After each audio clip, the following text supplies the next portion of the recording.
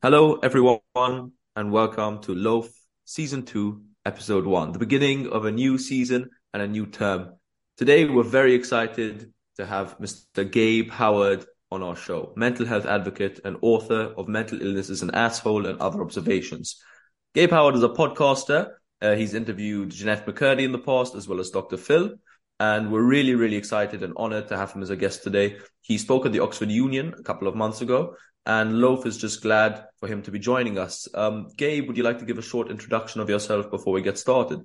I mean, I really can't top that, right? I'm also a guy who lives with bipolar disorder, and that's how I became a mental health advocate. I'm super excited to be here. Thank you for the very kind words. They always kind of embarrass me a little bit. Like right, if people compliment me, I'm like, oh, I don't deserve that. But if people are mean to me, I'm like, oh, I don't deserve that. So I've really created this no-win scenario. It's best just to ignore me. That's really Yeah. what I'm saying. Do you want to tell us a little bit, just before we get into sort of the substantive topics about mental health advocacy and different controversial questions in general? Do you want to tell us a little bit about your mental health story, just to give a quick introduction to the people listening? I know you've said it a million times, but just a quick run through. Yeah, so I was diagnosed with bipolar disorder when I was 26 years old, so roughly 20 years ago, after being committed to a psychiatric hospital.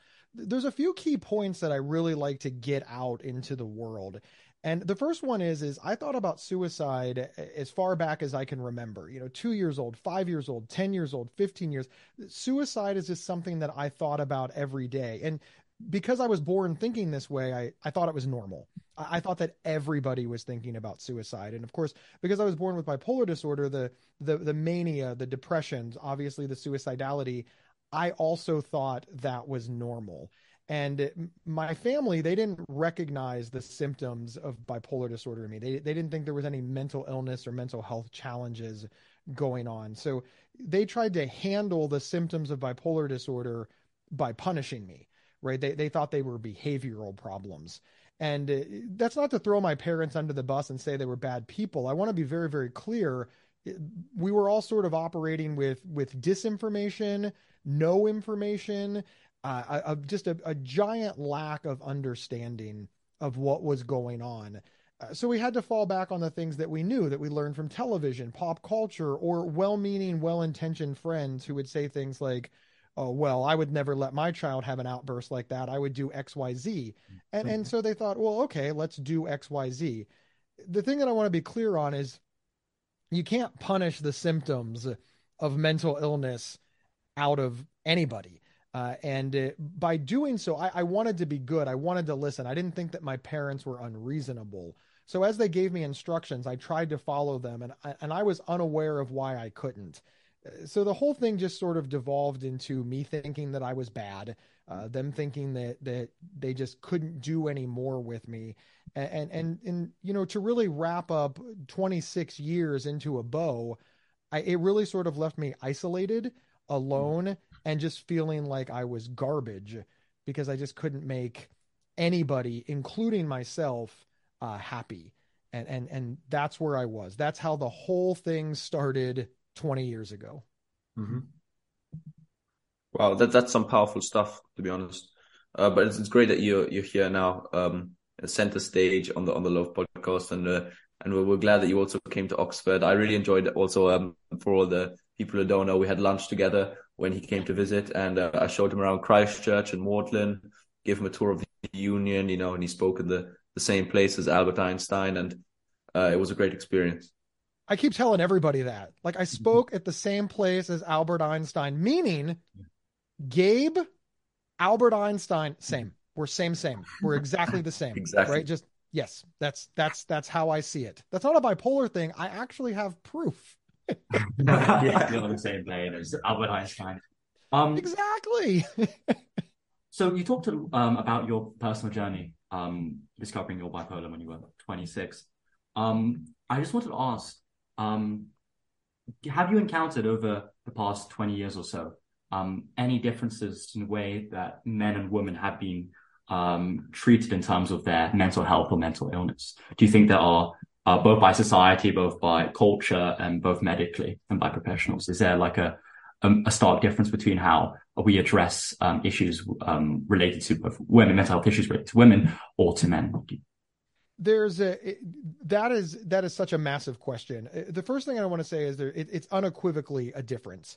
And I know that the audience can't see me, but I am a 46-year-old middle class white male in America. So I have the most privilege that America has to offer somebody. Just from everything. I have all the privilege. And then it was taken away because of mental illness. So this was it was a stark contrast to I got every benefit of the doubt to I got no benefits of the doubt. So it really did hit me hard. I remember once I talked to somebody. I was talking to a female friend of mine, and we were just having a conversation, and I said, it's awful. It used to be if I applied for a job and I didn't get it, it's because I wasn't qualified. Well, now if I apply for a job and I don't get it, it could be because of the bipolar disorder. It could be because of something I wrote. It could be because of discrimination towards people with mental illness. And she looked me right in the eyes and she said, welcome to being a woman. This is what we are faced with every day. And I really took that to heart because I was unaware of that. So I do want to acknowledge that and make sure we're doing it. But, privilege is one of those things that when it's gone is when it's very, very noticeable. I didn't have to worry about any of these things until people found out that I had bipolar disorder. Now, let me take off the Gabe Howard hat and just put on the straight up mental health advocacy hat. We don't have to ask if there's discrimination towards the treatment of people with mental illness. Here's the deal. If you are in America, remember I'm from America, so I can only speak conclusively in America. But if you are white and middle class, you will have more services available to you than if you are white and lower class or in a rural area. If you are white and middle class, you will have more services than if you are black and middle class or any ethnic minority in America. You will have more services available to you if you are a woman. However, they'll be very paternalistic in nature, people telling you what to do for your own good. You will have less services available to you if you are male. However, you'll have more freedom and ways to choose. And this is really this example, you never get a perfect example in your life very often. But in America, we have Britney Spears and we have Kanye West. Both have bipolar disorder. One was the subject of a multi-year conservatorship where her father got to make all of the decisions because she was acting erratic in public. And now we have Kanye West, a male who is, well, frankly, batshit crazy. Let's just his behavior is just vastly beyond any odd or concerning behavior that Britney Spears ever showed, and nobody is entering him into a conservatorship. All of this just to say it's just everywhere. The discrimination against people with mental illness just permeates our culture. And everybody just throws that in there. It's like, well, but he has bipolar disorder. Well, are we sure we can trust her? She has bipolar disorder. Well, she's got a history of mental illness. And it's unfortunate because it's difficult. It's so difficult to combat. Yeah. Because sometimes it might be relevant because let's be honest. If we have somebody with a history of erratic behavior who has, drastic mood swings and they apply for a job as a police officer. Remember, in America, police officers carry guns. I don't know that I think that person is psychologically capable of being a law enforcement officer. But that said, could you imagine if they just said, hey, every single person with any mental health history ever cannot do X job? Well, I don't like that either. So where does this all land? And it's a quagmire. It's a quagmire. But to answer your question straight up, yes, there is absolutely unequivocally discrimination against people with mental illness. Even among people who all have mental illness, there's discrimination in that group as well. Frankly, based on other discrimination that would come up whether you had mental illness or not, gender, sexuality, race.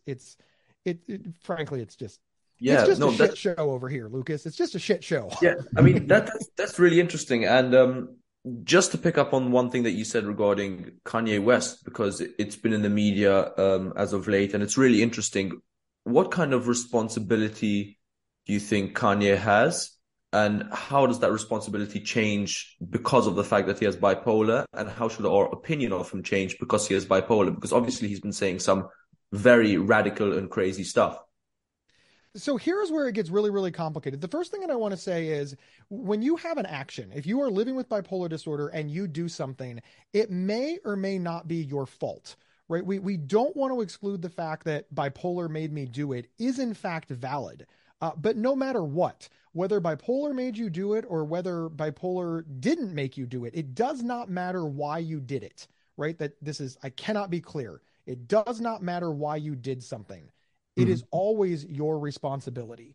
And we understand this in other areas, right? If I'm driving my car and I have a seizure, right? And I have a seizure and I run into the back of Lucas's car and Lucas sees me having a seizure. Lucas, the good man that he is, will render aid. And he'd be like, "Oh wow, this man wrecked into the back of my car because he was having a seizure." He would call the medical establishment. He would get me help, etc. And then when it was all over, he'd be like, "Hey, I'm really glad you're okay. It's not your fault you ran into my car, so I'm going to go ahead and pay for it all." No, he'd never say that. He'd be like, "You owe me for a car. You hit my car." He doesn't care why I hit his car. I would have to pay for it. And listen, I agree with that. If I have a seizure and ran into somebody's car, house, whatever, that is my financial responsibility. It's not my fault. It's the seizure's fault, but it's my responsibility. We lose this for some reason with bipolar disorder. Either we say, "Oh, it's the bipolar, so I have nothing. I can do and say and behave however I want with impunity because it's all bipolar's fault." That you can't. That's not an empowering statement at all. And you asked about Kanye, and here's what I love about Kanye.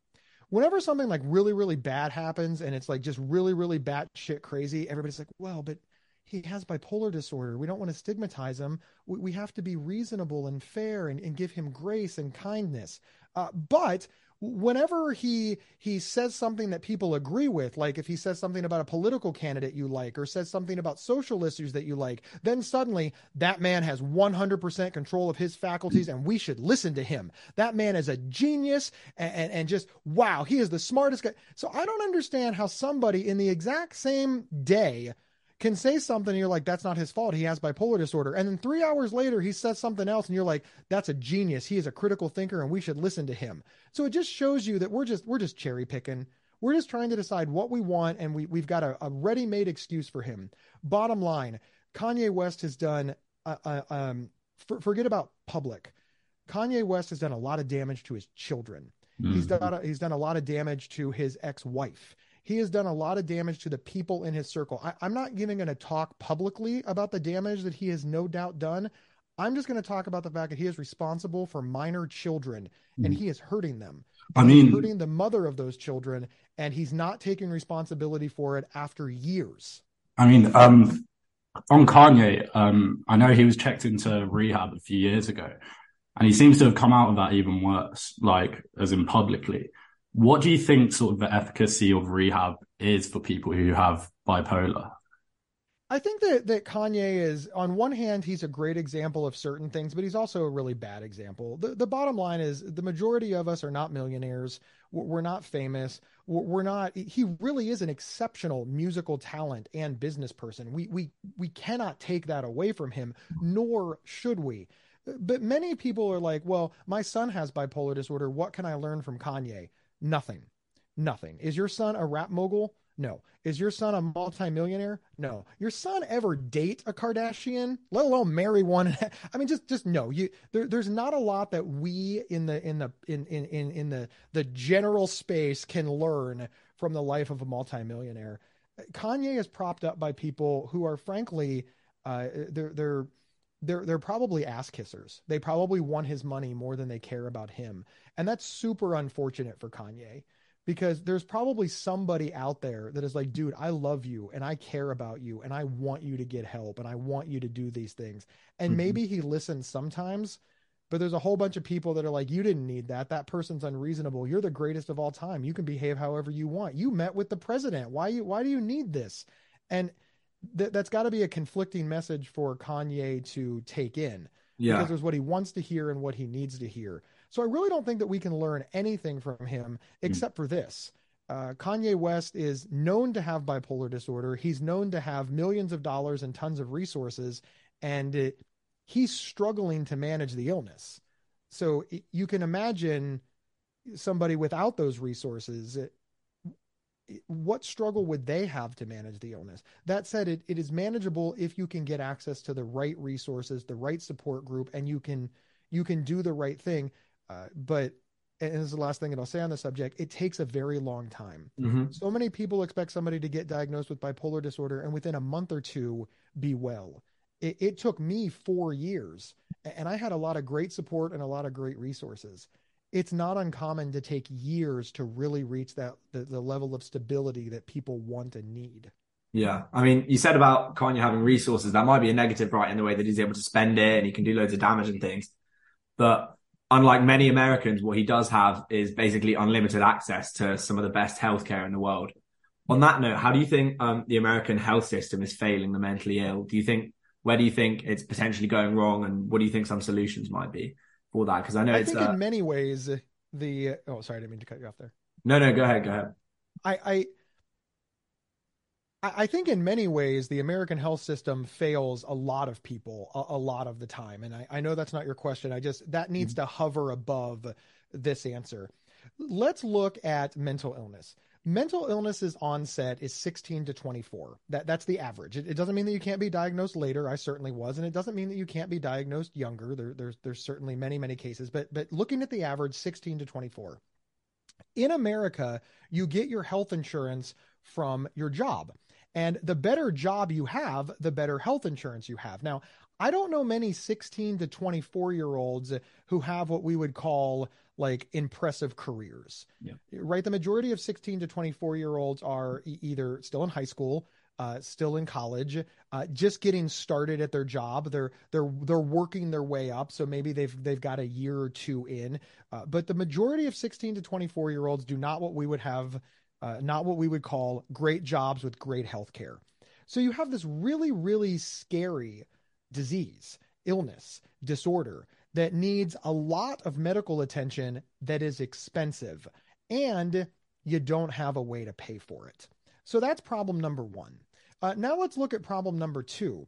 See, let's say that I'm 50 years old. In fact, let's go 35. I'm even going to knock it down to 35. Let's say that I'm 35 years old and I have been working since I graduated from high school, right? So I've been from 18 to 35. I have had a job. I'm working hard. I've probably bought a house, maybe have a spouse, maybe a kid or two, maybe a dog. I've accomplished stuff. I've been supporting myself for 17 years. And then suddenly I get sick. I stop going to work. Everybody immediately looks at me and says, "What happened? Gabe, are you okay? What's going on? This isn't the Gabe we know." Well, Gabe, you went to work every day for 17 years, paid your own way. You have built deep roots in the community, and you have a reputation as somebody that handles their shit. We trust you because we've seen you work hard and we know that you can, and this is aberrant behavior. So we're going to all rally around you and support you. Now, remember the 16 to 24? So now 16 to 24. Let's go ahead and say that you're 24. I've literally just picked the top age. And all of a sudden you don't go to work anymore. What's everybody say? Lazy, entitled. Millennial comes up a lot, even though 24-year-olds are not millennials. Avocado toast gets brought up a lot in America. If they would only stop getting their coffees. So you haven't really built those deep roots. You haven't established this reputation as a hard worker for the past 10, 15, 20, 25, 30 years. So everybody looks at you and says, "You're lazy." So society looks at you and says you're lazy. You don't have good health insurance, and you have a serious and persistent mental illness to manage. That is what many 16 to 24-year-olds are faced with when they get diagnosed with mental illness, and that is why they can't get any help moving forward. And that is where we are really failing people. Because make no mistake, I am not here because I worked harder than everybody else. I'm here because I had more resources than anybody else, and because I worked very hard. The two really go hand in hand. And in America, there's a lot of people that never make it past step one, which is getting access to those resources for How all of the reasons that I just named. how do you think the American system and the English system compares? Do you think one's particularly better than the other? I don't know how much you know about the English system. So first, I always like to give that little caveat that, of course, I am not an expert on the English healthcare system. I know enough to be dangerous, but here is the way that I understand it. In America, you can be denied healthcare because you don't have money. That's just a hard stop right there. In England, you can't be denied healthcare for any reason. That and that alone is a really huge difference. In America, we are willing to send you home to die because you don't have money. Just that's just a hard stop. That it's sad that it's a controversial statement because nobody wants to think about it, but let's be clear. There are people in America right now with treatable illnesses that will die because they can't afford treatment. It is my understanding, and please, all of you correct me if I'm wrong, it is my understanding that that is not something that happens in England. We don't send you home to die because you don't have money. And that alone, apply that to mental health or apply that to anything. Yeah. That makes me really, Yeah. really in favor of the English system. Well, while that's true, there are people who we have to wait years on a waiting list to get psychiatric medication if they can't pay. So in that sense, while the English system I believe is better, there still are flaws naturally, and I think mentally ill people still suffer a lot of the time. Yeah, there's quite a few people close to me who are on massive waiting lists for mental health disorders or illnesses at the moment, which and they really need it like soon. For instance, I think I spent 8 months. I received CBT from NHS Calms. We had to wait for 8 months on the waiting list to receive that treatment, partly because of how the NHS within England is structured. So there are, of course, deficits within the English healthcare system. Yeah. And here's the thing that's going to blow everybody's mind. So if you have Mercedes-Benz healthcare in America, waiting 6, 9, 12 months to see somebody is perfectly normal here as well. But of course, if you have no health insurance, the waiting list is forever. So we have those huge waiting lists as well, even if you pay into insurance. Yeah. And I know a little bit about Canada because I have a bipolar advocate. Her name is Natasha Tracy, really excellent advocate, and she lives in Canada. So we swap stories all the time. And what we've come up with is it doesn't seem to matter where you live, there's a waiting list for mental health services. The only difference is in America, you can literally just not ever get services, whereas no matter how long you have to wait in other countries, you do seem to eventually get to the promised land. I think we don't have that. I'd say the difference is in England, if you go via the private healthcare route, in America, it's sort of getting access to the healthcare in the first place. And then in England, I think it's to sort of quite significantly shorten the wait list, but at pretty extortionate prices. So it's really only probably the top 1% who can afford that sort of thing. Certainly if you've got like the sort of care that's required for mental health disorders often can be super expensive with the therapy, the medication, etc. So I think it is definitely a very, very small percentage of people, but that waiting list can be decreased. But yeah. There's a huge problem worldwide with getting access to mental health care. And I cannot speak conclusively for why this is, but it is my opinion. And that's all it is. It's just my opinion. It's my opinion is because we just really don't take mental health all that seriously. For one thing, look at the way we speak about it. This is the example that I always use. Anxiety about your first day of work or test taking anxiety is called mental health.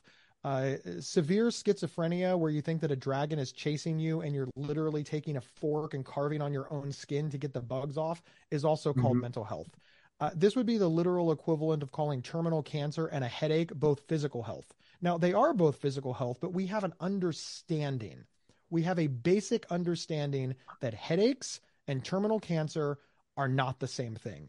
We don't have a basic understanding, at least in America, and largely what I've seen worldwide, we don't have a basic understanding that having anxiety or grief or being fearful of something or having a panic attack and severe and persistent schizophrenia, again, with the dragon chasing you and the delusions, etc., are the same thing.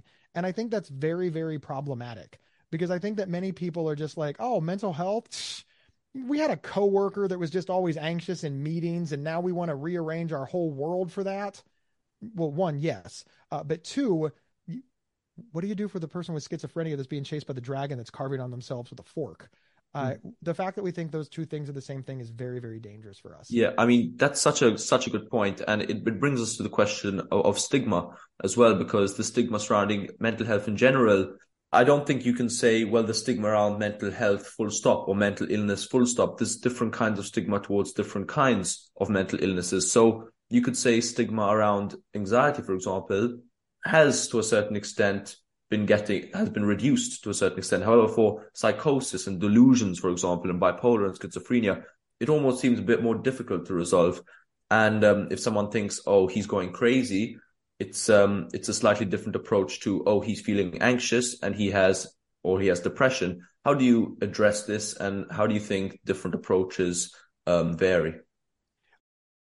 A lot of this is driven by fear. I have panic attacks and anxiety, and I also have delusions. But let's talk about like my worst panic attack ever. Just the worst panic attack that I ever had.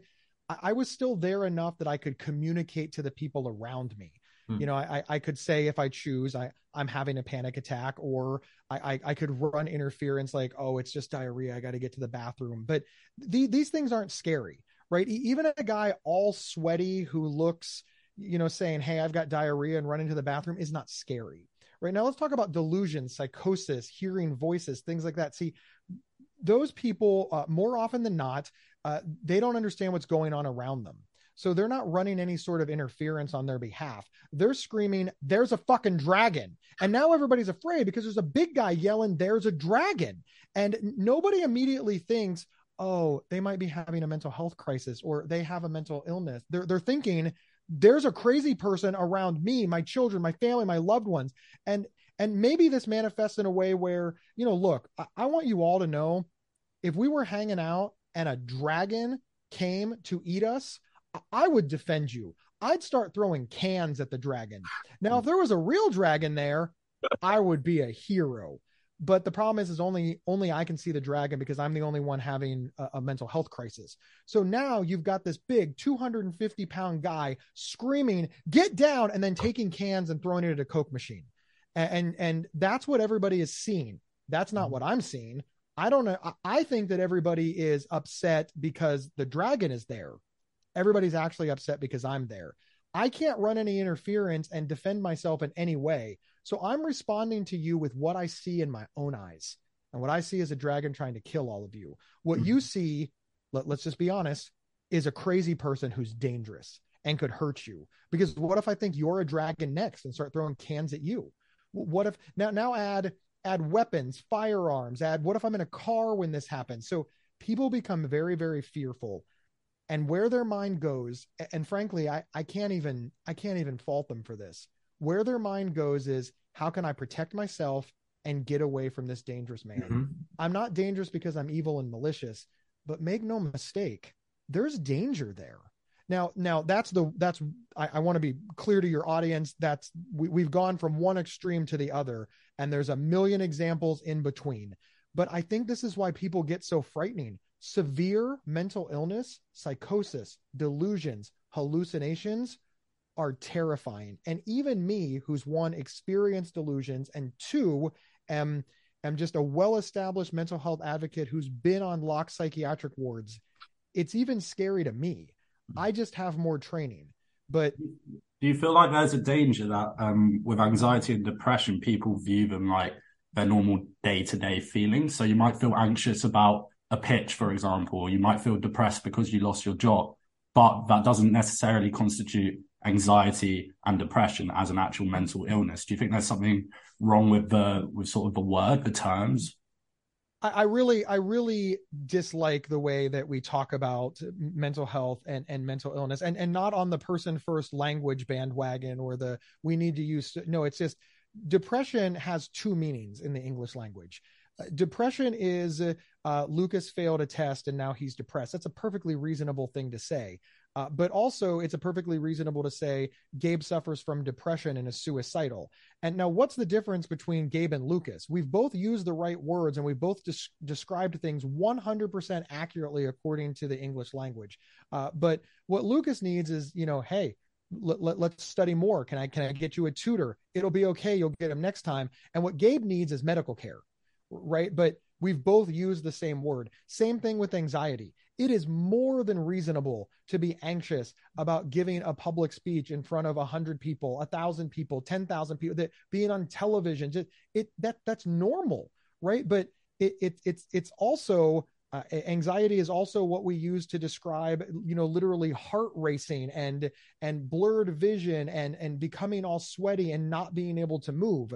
We've done a little bit better. Like, we have anxiety attacks, right? We had an attack, or you can level it up to panic attack. But in general, we used a lot of the same words to describe very normal emotions and mental illness emotions. Yeah. And I do think that needs to change. I think sincerely, I don't know how to make it change. These are the words. The English language is just disgustingly awful if you think about it. The problem is, as well, I think, is with the pragmatics of the English language, even when you introduce those sort of new terms, if they become well known enough and awareness is raised, they just become subsumed into everyday normal conversation. So for a lot of people, panic attack means more panicky than usual.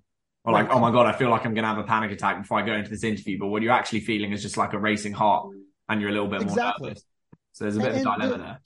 And language is always evolving, right? Just when I was a kid, everything that was bad was good. It's like, that's bad. Oh, that means he likes it. Now that's sick. That means he likes it. And actually it's probably not even that. There's probably like just another one that we still use sick. We still use sick. You still use sick. All right. Yeah. I feel young hanging out with y'all. Lucas is, when he first arrived at Oxford, he always used tight. Like, that's so tight. But that's not really something we use in England. I think that's more of an American term, right? Or like dope. Nice. No, I've heard that, but there's so many of them. Like in the 1950s, like, whoa, that's heavy. They're not talking about the weight of something, or in the 80s, everything was cool, right? That's cool. And I know some of these have survived through the generations and they get picked up and they come in and out of play. But the bottom line is, you've got to be careful, right? Because if you're constantly using sick to mean something's cool, and then you send somebody a text message, and listen, I think that texting has caused another layer that we are unaware of. If every time I talk to Lucas, I'm like, how you doing? He's like, oh, Oxford is sick. How you doing? Oh, Christchurch is sick. And then he sends me a text message and he says, I'm sick. I'd be like, hey, that's awesome. Lucas is doing well. And why would I think anything else? And Lucas is just like, look, and see, in Lucas's mind, he's like, man, I reached out to a mental health advocate, a dude who should understand, because I'm not doing well. And he just ignored me and sent me an emoji with a thumbs up. So he doesn't care about me.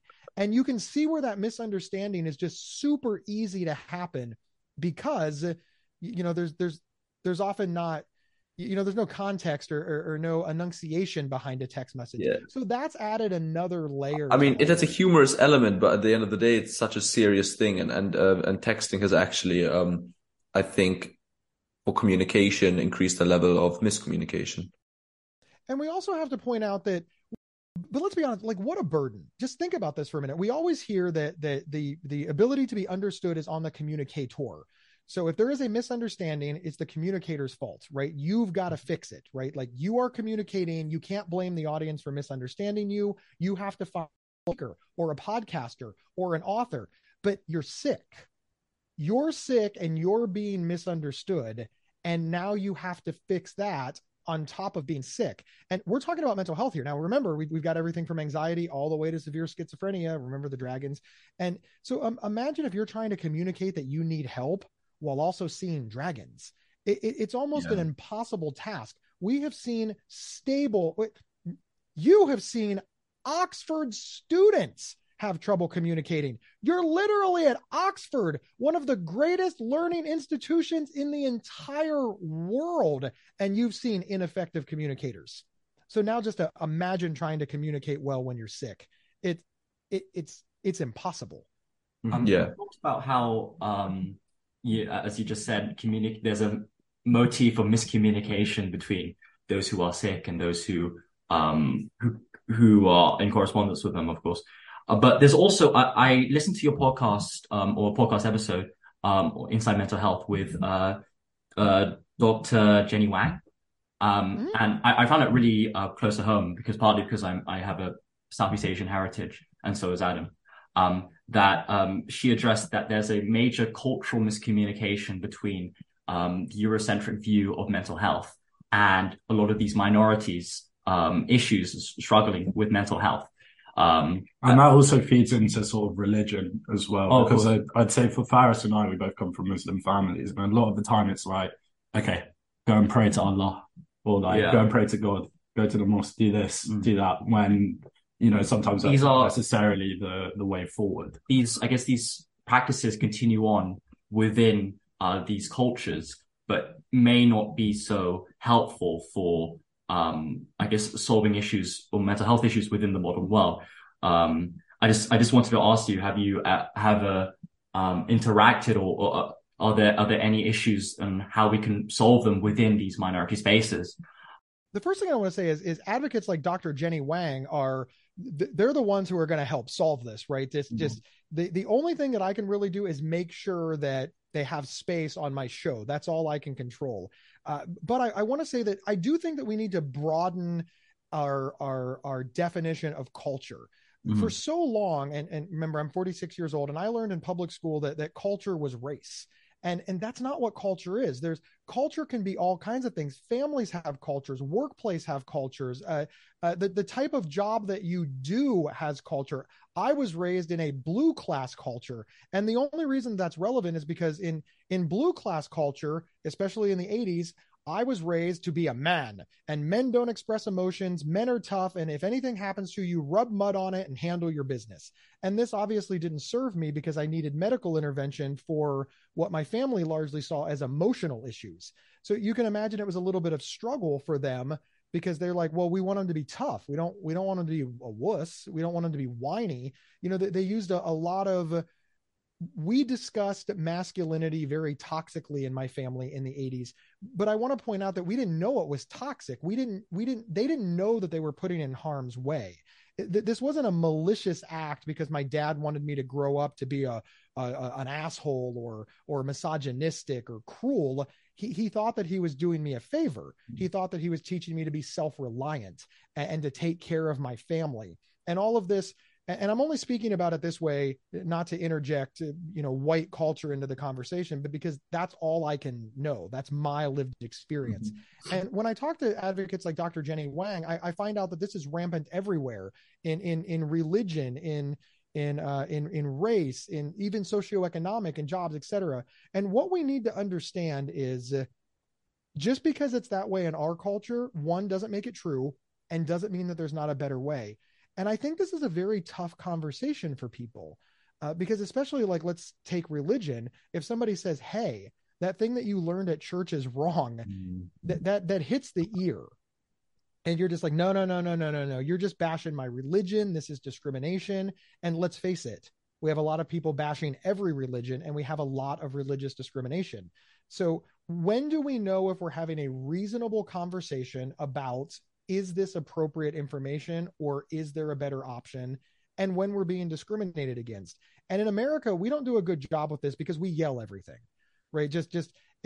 Whenever you see, I do love social media. I sincerely do, but the anatomy of an argument, Lucas writes, Gabe has dark black hair. Now I'm a redhead for everybody. I know you can't see me, but Lucas writes, Gabe has dark black hair. Now I've got two choices here. I can write, hey, Lucas, it's Gabe. How are you doing? I just want you to know that I have red hair and that you are mistaken, right? That is option number one. Or I can do it the American way and say, you're so ignorant. What's wrong with you, Lucas? I have always had red hair. I'm a proud ginger. Educate yourself. Whole bunch of exclamation points, maybe like the flip off emoji. Both of them have corrected Lucas, but one of them is going to make Lucas feel bad. He's going to double down. He's like, no, when I met you, you had black hair. Maybe it was with that Halloween costume. Versus if I'm polite about it, he's like, hey, my bad. And then the information gets corrected. Now you're thinking the color of Gabe's hair has no ramifications on anything. But what if somebody writes in there, I think my mom gave me depression. And somebody, your mom is such a good lady. What's wrong with you? She did her best. And that's all they're focusing on. And the depression part goes away. Should Yeah. the person have blamed their mother for their depression?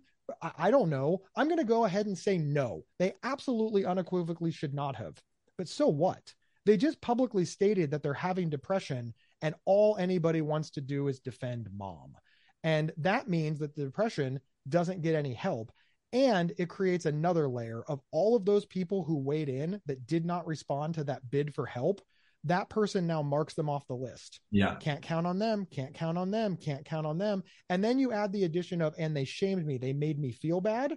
Now they want to stay away from them. So that support system, and I'm making air quotes, is now all gone because of what was really just a misunderstanding or a miscommunication, or even just inaccuracy because of the way that they were raised in their culture.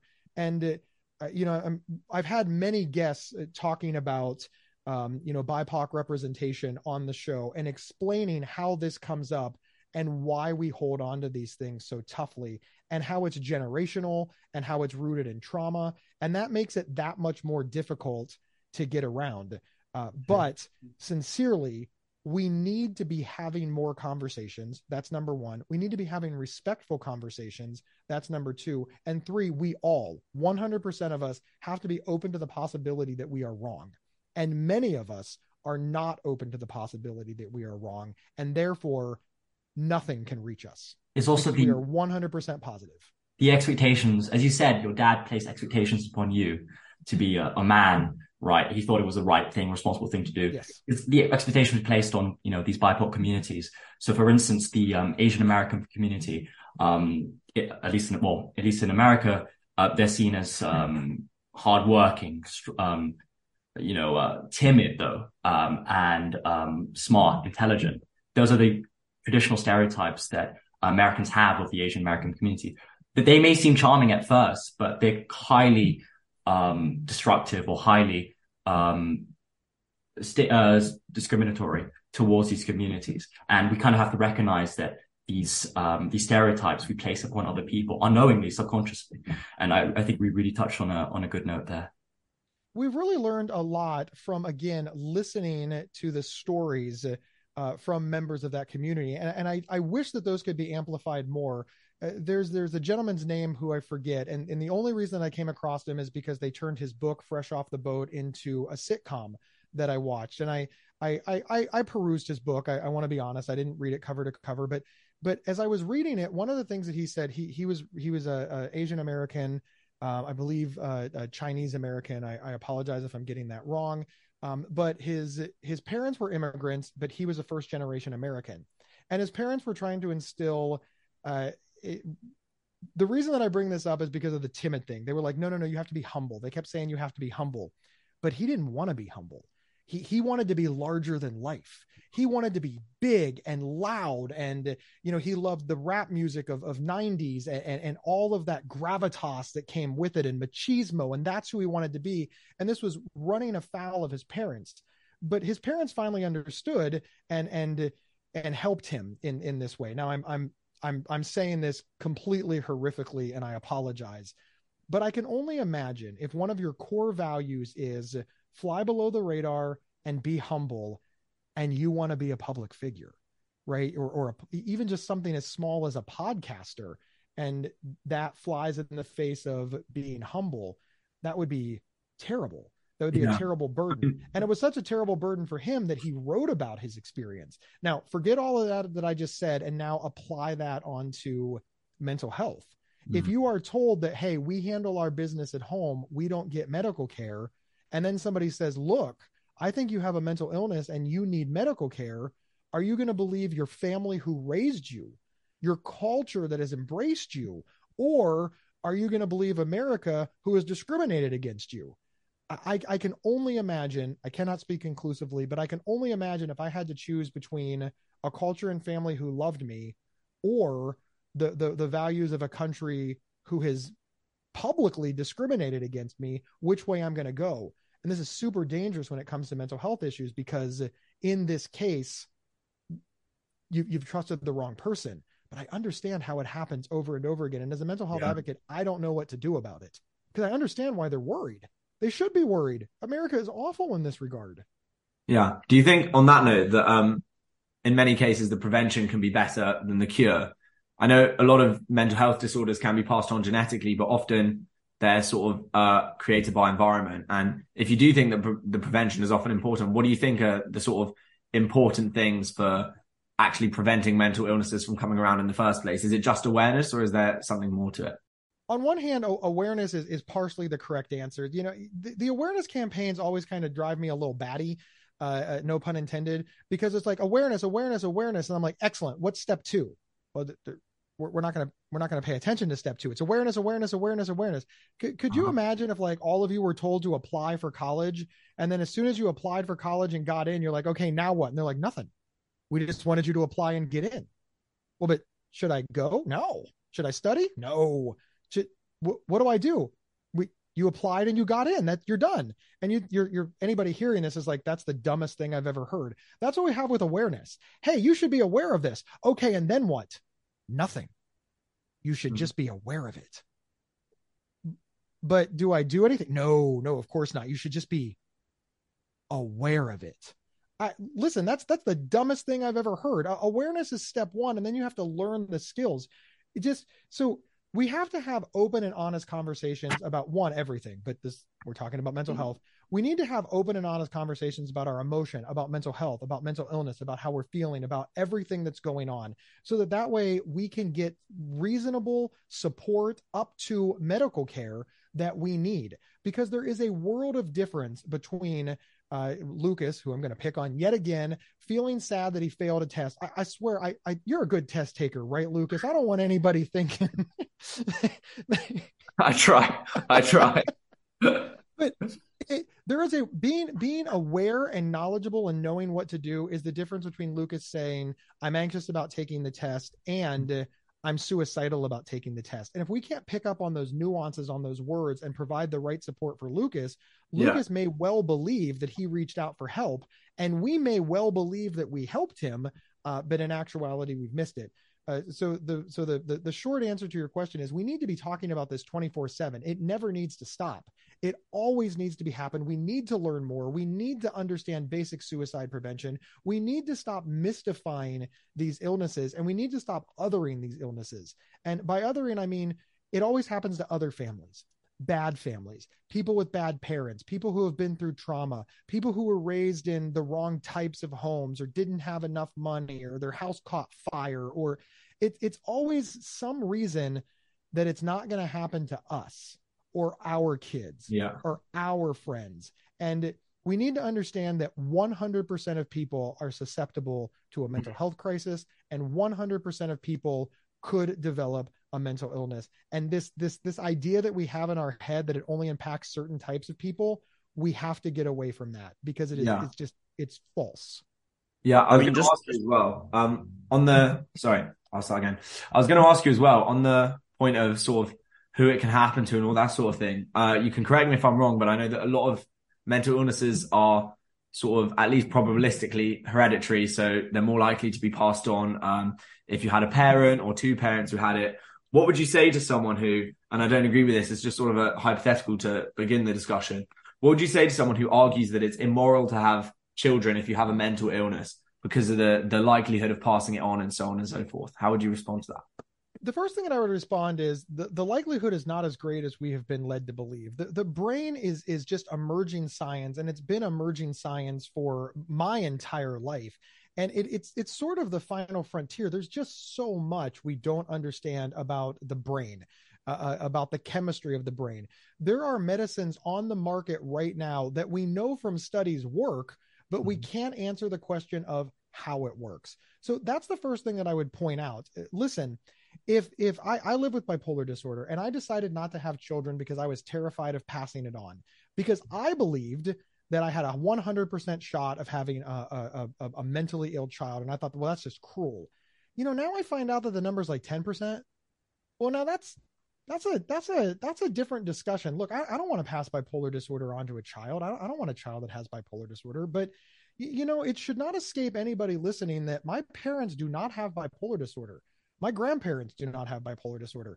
I do not have a history of mental illness in my family, and yet here I am. The reverse is also true. And when you start looking at numbers like 10%, and some studies do have it as high as 30%, but that's a really big sway in studies that are well respected. So is the number 10%? Is it 30%? Yeah. Hell, is it 50%? And here's what I'd say to them. Having children is terrifying, right? It's just terrifying. Being responsible for a helpless little bundle of human is scary, and it should be scary. And any parent who is not terrified of caring for a child is probably not a good parent. And there's just so many unknowns. And where does this end? Right? It just, at what point are you like, well, but I'm going to go through your medical history and you broke a lot of bones as a kid, so therefore you've got weak bones, or just I don't know what's going to happen. You know what I mean? But I've seen so many parents who both have mental illness, have large families where no mental illness is present. And then there's families like mine where you have me. And I don't know what the right answer is, but I really think that anybody that takes a genetic snapshot of two people and declares that they know the outcome, that's the stuff of science fiction. And it just sounds very, very, very, very stigmatizing. I do want to be fair and say that it is terrifying to think of raising a child with mental illness. I know these families. My family is one of them. My parents suffered a great deal because of me. And I'm so glad that they did, because they saved me. But I am sad that I had to put them through that. But, lots of families suffer for a lot of reasons. And when I do talk to these families, I'm like, do you regret having your son or daughter? No, they always say no. And I think that we do need to remember that there's just no predicting the future. Yeah, I mean, just on that note, I mean, firstly, I just quickly wanted to ask if you were thinking of having children in the near future. And just secondly, underpinning that with a slightly humorous note, in previous discussions, we've mentioned hypersexuality and bipolar, and whether that hypersexuality and bipolar has led to an increased desire to have children. I'm not planning on having children in the near future. I did have a vasectomy. I took myself out of the running for children.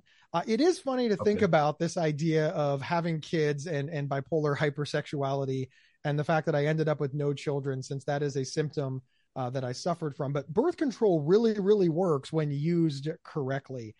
What I regret the most is I wanted children at one point. Remember, I was 26 before I was diagnosed, and I was married for the first time at 20. So my wife and I discussed it a lot. It was in our plan, right? When we got married at 20 years old, when we were standing on the beach looking into each other's eyes, I was like, you are the mother of my children. That's exactly where my mind went.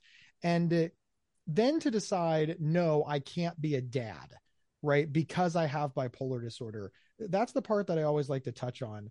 When it comes to hypersexuality, I think this is, if we're being just frank, I think this is how come sometimes people with bipolar disorder have those unexpected pregnancies, because it's really hard to control your sex drive, and you end up putting yourself in very risky places that could result in pregnancy, STDs, or just hurt feelings among like yourself. I mean, there were many times that I woke up and I'm like, why did I do that? Why did I go back to her? Why did, we broke up. I know she's bad for me. And oh, look, I spent the weekend at her house because I wanted to have sex so bad. That's not good for my emotions. That's not good for my mental health. But that's what hypersexuality does. It just drives you in that direction. I have to give you kudos though, Lucas. Greatest segue in the history of podcasting. You want children and tell us that you're hypersexual. That's a good one. Just hats off. That's a great answer. Just to quickly close that topic. You mentioned in your email also about you've been asked about your favorite sex position, and just in one sentence, could you just one sentence? Why one sentence? My favorite sex position is. My favorite sex position is any position in which I am having sex. Listen, I'm a middle-aged married man, right? I'm just ecstatic to be invited to the party at this point. But I want to answer your question honestly. So I like to be on the bottom because the view is better from. I was gonna just to bring it back to I hope something. my mom is not listening. My mom's gonna listen to this because of the whole Oxford connection, and she's just gonna be like, "God, Gabe, what is wrong with you?" I didn't do it, Mom. It was them, and they're at Oxford, right? Yeah. Just tell my mom it's not my fault. I was gonna bring it back to something more serious, just quickly. Oh, poly. Yeah, sorry, guys. Hypersexuality is one of those things, and it's like sort of an associated problem with bipolar. And correct me if I'm wrong, but I think one of the problems with bipolar is that it has lots of those associated issues. So, for example, you're a lot more prone to substance abuse and all that kind of thing. How do you think it muddies the problems for people who, for example, Kanye went to rehab and so on? Do you think like bipolar detectability and stuff might be a lot lower as well as a result and so on? I think there's a few things that we have to consider. So there's this phrase called self-medicating, and it's used a lot with mental illness. He was self-medicating with drugs and alcohol. She was self-medicating with drugs and alcohol. We always talk about it or often talk about it in terms of drugs and alcohol. It's a mitigating factor for why somebody with mental illness might have a substance use disorder comorbidity.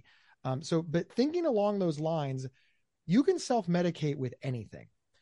Again, while drugs and alcohol is the most common way that we discuss it, I self-medicated with food and sex. Now, hypersexuality also added to that, right? I was hypersexual. I was able to have a lot of sex and I wanted to have a lot of sex, and sex felt good. So consider that I think I'm garbage. I want to die. And speaking frankly, I'm also horny. Having sex makes me feel good. That connection with another person makes me feel good. Trying to get laid makes my mind get away from wanting to die and onto who will have sex with me. So it's also a distraction. So I think that it's not unusual that those two would really connect in a very, very profound way. And that's approaching it from a depression standpoint or a low self-esteem standpoint that comes with bipolar disorder. Now let's go with mania. I'm God's gift to the world, so you can sure as hell bet that I'm God's gift to women. I'm the greatest lover ever. And again, speaking frankly, I'm really horny. So now it meets up with I'm just doing a public service. I can't keep all this at home. I gotta get out there. And you think, who would think this way? Mentally ill people think this way. Yeah, and so I really think that these are links that people don't understand. And I know we don't have time to really get into the weeds on this with hypersexuality, but consider this idea that sex feels good. Sex is natural. Sex is often free. Often free. It really does provide a distraction that provides many physical and mental uplifting properties. And it shouldn't be hard to figure out where those connect, but it's super dangerous. It is super, super dangerous. For example, I was married and hypersexual. I cheated on my spouse. That caused her great pain, and she left me. Now I'm divorced because of it. And that was my first wife. And I took risks to have sex. Now I am super lucky. There was no accidental pregnancies. I never got an STD. But there is a luck factor involved in that, right? It could have turned out another way. Let's get into let's get into just the reality. I could have slept with somebody's spouse, and then that person could have come beat me up, trash my car, right? I mean, how far do you want to take this? I was willing to leave work to have sex. That's how desperate I was to have sex. I could have lost my job. And then finally, sex is good. I like sex. Sex is a wonderful thing, and I want everybody to have sex. But when you have to do it, when it is a requirement, when it is a driver in you that you must have sex now, it ruins it. It ruins it. I don't know what your hobby is, but if I forced you to do your hobby 24 hours a day, you would hate your hobby. Hypersexuality ruins sex. Just to pick up on that, because I think sometimes, correct me if I'm wrong, but bipolar may take normal desires and amplify them. So, for example, our friend Faris, Faris loves to have sex, but he may not be in it with the same hypersexual drive. Ollie loves to eat food, and coming from that, do you think that, for example, your bipolar increased your need to eat because you mentioned that you were quite overweight in the past? Was that related to bipolar, or was that a separate issue? No, it's completely related to bipolar disorder. So first off, Americans have a bad relationship with food, and I think you use the right word to amplify it. If I did not have bipolar disorder, would I have been overweight? Probably. I grew up on fried chicken and cake. Carbs were really, really big in my house. I'm not saying that I wouldn't have had a weight problem if I didn't have bipolar disorder, but what I am saying is I wouldn't have weighed over 550 pounds.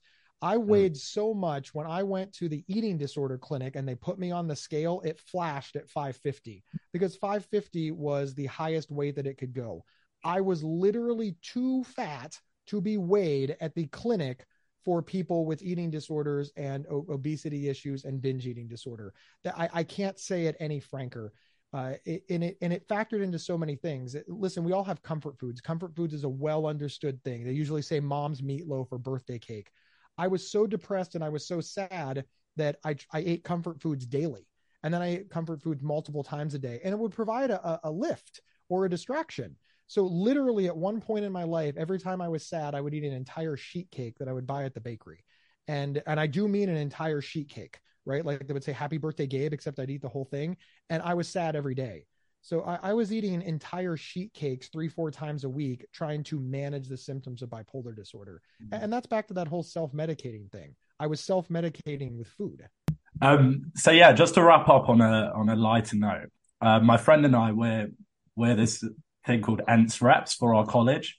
So basically, we organize events and stuff within college, like ENTS is short for entertainment. So we were wondering, we were going to throw an event for Mind, the mental health charity. So I wanted to ask you if you had any ideas, because I'm stuck for ideas. So do you have any ideas for like a fundraiser we could do? I mean, naturally, I'm going to recommend that you hire Gabe and bring him to England and sell tickets to what would only be the greatest keynote in the history of whatever event that you're doing. But that's probably very, very self-serving. Listen, when it comes to fundraising, it's all about connection to the cause, right? It's connection. You've got to have just enough to keep people interesting, but not so much that they feel that you're wasting the money, right? So you'd be shocked at how many times I, as a mental health advocate, they're like, hey, do you want to come to, this expensive place and have this expensive food and do this expensive stuff? We're raising money and it costs $99. And I quickly do math on this and I'm like, how much money are you actually raising for the charity? Like what part of this is for the charity and what part of it is just you want to get together in like high-end clothing? You just want to wear a tuxedo. Like you don't fool me. There's that line, and knowing where that line is and what connects with your people is something that good development directors and fundraisers do. An example that I have, or not an example, but maybe an idea, is in the peer community. So think drop-in centers and clubhouses and things where people with mental illness, addiction, and trauma can just drop in and hang out, right? They don't have to make an appointment. They can just show up whenever they want, get support, take classes, just even play cards, or just be around other people so that they don't have to be alone. One of the things that we really, really like is dancing. We're all terrible at it. I'll be the first one to admit, but once a year, at least before the pandemic, we haven't brought it back yet because of pandemic related issues, but once a year before the pandemic, we would rent a clubhouse, like a picnic facility, but like an indoor one. I don't even know what to call it, but we'd rent a room. Let's just go with that. We'd rent a giant room. We'd hire a DJ, and that was it. That's it. We'd get some food donated. We get some soda and water donated. And we would just, for 2 hours, we would celebrate recovery, and we called the whole thing Peer Dance. And we let people come for free, but we asked them for donations. So the tickets were $0, but when you checked out, it was like, hey, do you want to make a $5 donation? $5, we'll give coffee to 3 people for 2 days. And then people could just do whatever they wanted. And then on top of that, when they got there, we'd, do a little pitching, have like donations and have an auction. I don't know how much money you want to raise. I'll be the first to admit that something like that's only going to raise, $4, $5, $6, $7,000, which for our purposes was a great amount of money to raise in a great community event.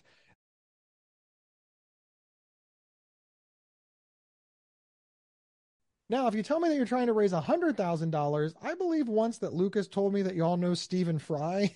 You might want to get him involved with Of this course, point. Lucas would say we knew him. On a Yeah. personal Only I know him. Only I know him. Only No. you know Stephen Fry. And you've got to decide where you are on the thing, but sincerely, make sure there's a connection and don't go too big, right? If I tried to throw, the Met Gala for the people at the pier set, they would not respond to it. They would not like it. And all they would think is that's just a waste of money, time, energy, and effort. Meet the people where they are, keep that connection, and really, really, really, really, really just pounce on anyone who could make an in-kind donation. Okay, Those so donations that you could raffle off an auction, they make so much money. bottom line, you just want us to dance and have fun. I just want you to dance and have fun. I mean, and hire me We as can the manage keynote that. speaker, but putting that one aside, just give the people what they want. Do a little polling. What would you like to see as a fundraiser? And you'd be surprised. Some organizations, and these organizations are super lucky. They're like, look, we're really busy. We don't want a fundraiser. Just tell us, send us out a link and we will all donate money. And we don't want to go anywhere. We're just way too busy. In America, we have the ACLU, the American Civil Liberties Union. They don't really have many events. They're a nationwide organization, but they have capital campaigns. They have end of year giving. They're always asking me for money, but they're always doing it in some, donate money for this cause and to go for this. We're looking to do this and we need this money, right? And that really relates to me because I don't have time to be in a room full of ACLU members. I'm just really, really busy. I think the Oxford and the Christchurch community will spare a moment to have a little party next term. I think that's manageable. But I think that was our final question. And Gabe, we just, from all of us here at Loaf and on the Loaf podcast, and for all the Loaf gang out there listening, we just wanted to say a massive, massive thank you for joining us today. And we wanted to ask you if you had any concluding thoughts about the discussion today and anything else in general that you wanted to impart. Thank you so much for having me. I really, really appreciate it. Parting words are nobody should listen to a 1-hour podcast and declare them an expert on anything. And let me say that word. I want to say thank you so much for having me. It's been a really great time. And as far as concluding thoughts are, nobody should listen to a 1-hour podcast and consider themselves an expert on anything. And we see this a lot in the world now where people are like, I did my own research. I watched a YouTube video. And they've just decided that they just have this high level of knowledge about something based on something like a podcast or an article or a YouTube video. I want you to watch all the YouTube videos you can find and listen to all the podcasts. But what I also want you to do is be open to the idea that you can learn more. This is great foundational knowledge. We've covered on a lot of things, but seriously, I'm not looking to make fans. I'm looking to make critical thinkers. Disagree with me. Figure out how it applies to your own life. Figure out what parts you like and what parts you don't. And that's okay. In fact, that is my goal as an advocate, for you to figure out what will help you and amplify it, and figure out what will hurt you and ignore it, and move forward in your own way. So that's my closing thoughts. Just consider all of these things, apply them to your own life, and remember, we did not cover everything. We just didn't. We didn't. We only had an hour. We didn't cover everything. Keep learning, keep conversing, and keep growing. Sweet. Thank you, Gabe. Thank you so much. Thank you so much. Well, thanks again for coming. This has been the first episode of season 2. We've got loads of other great episodes coming up, and we hope you guys stick around. Thanks again to Gabe Howard, mental health advocate and author and podcaster, and hopefully we can work again in the future.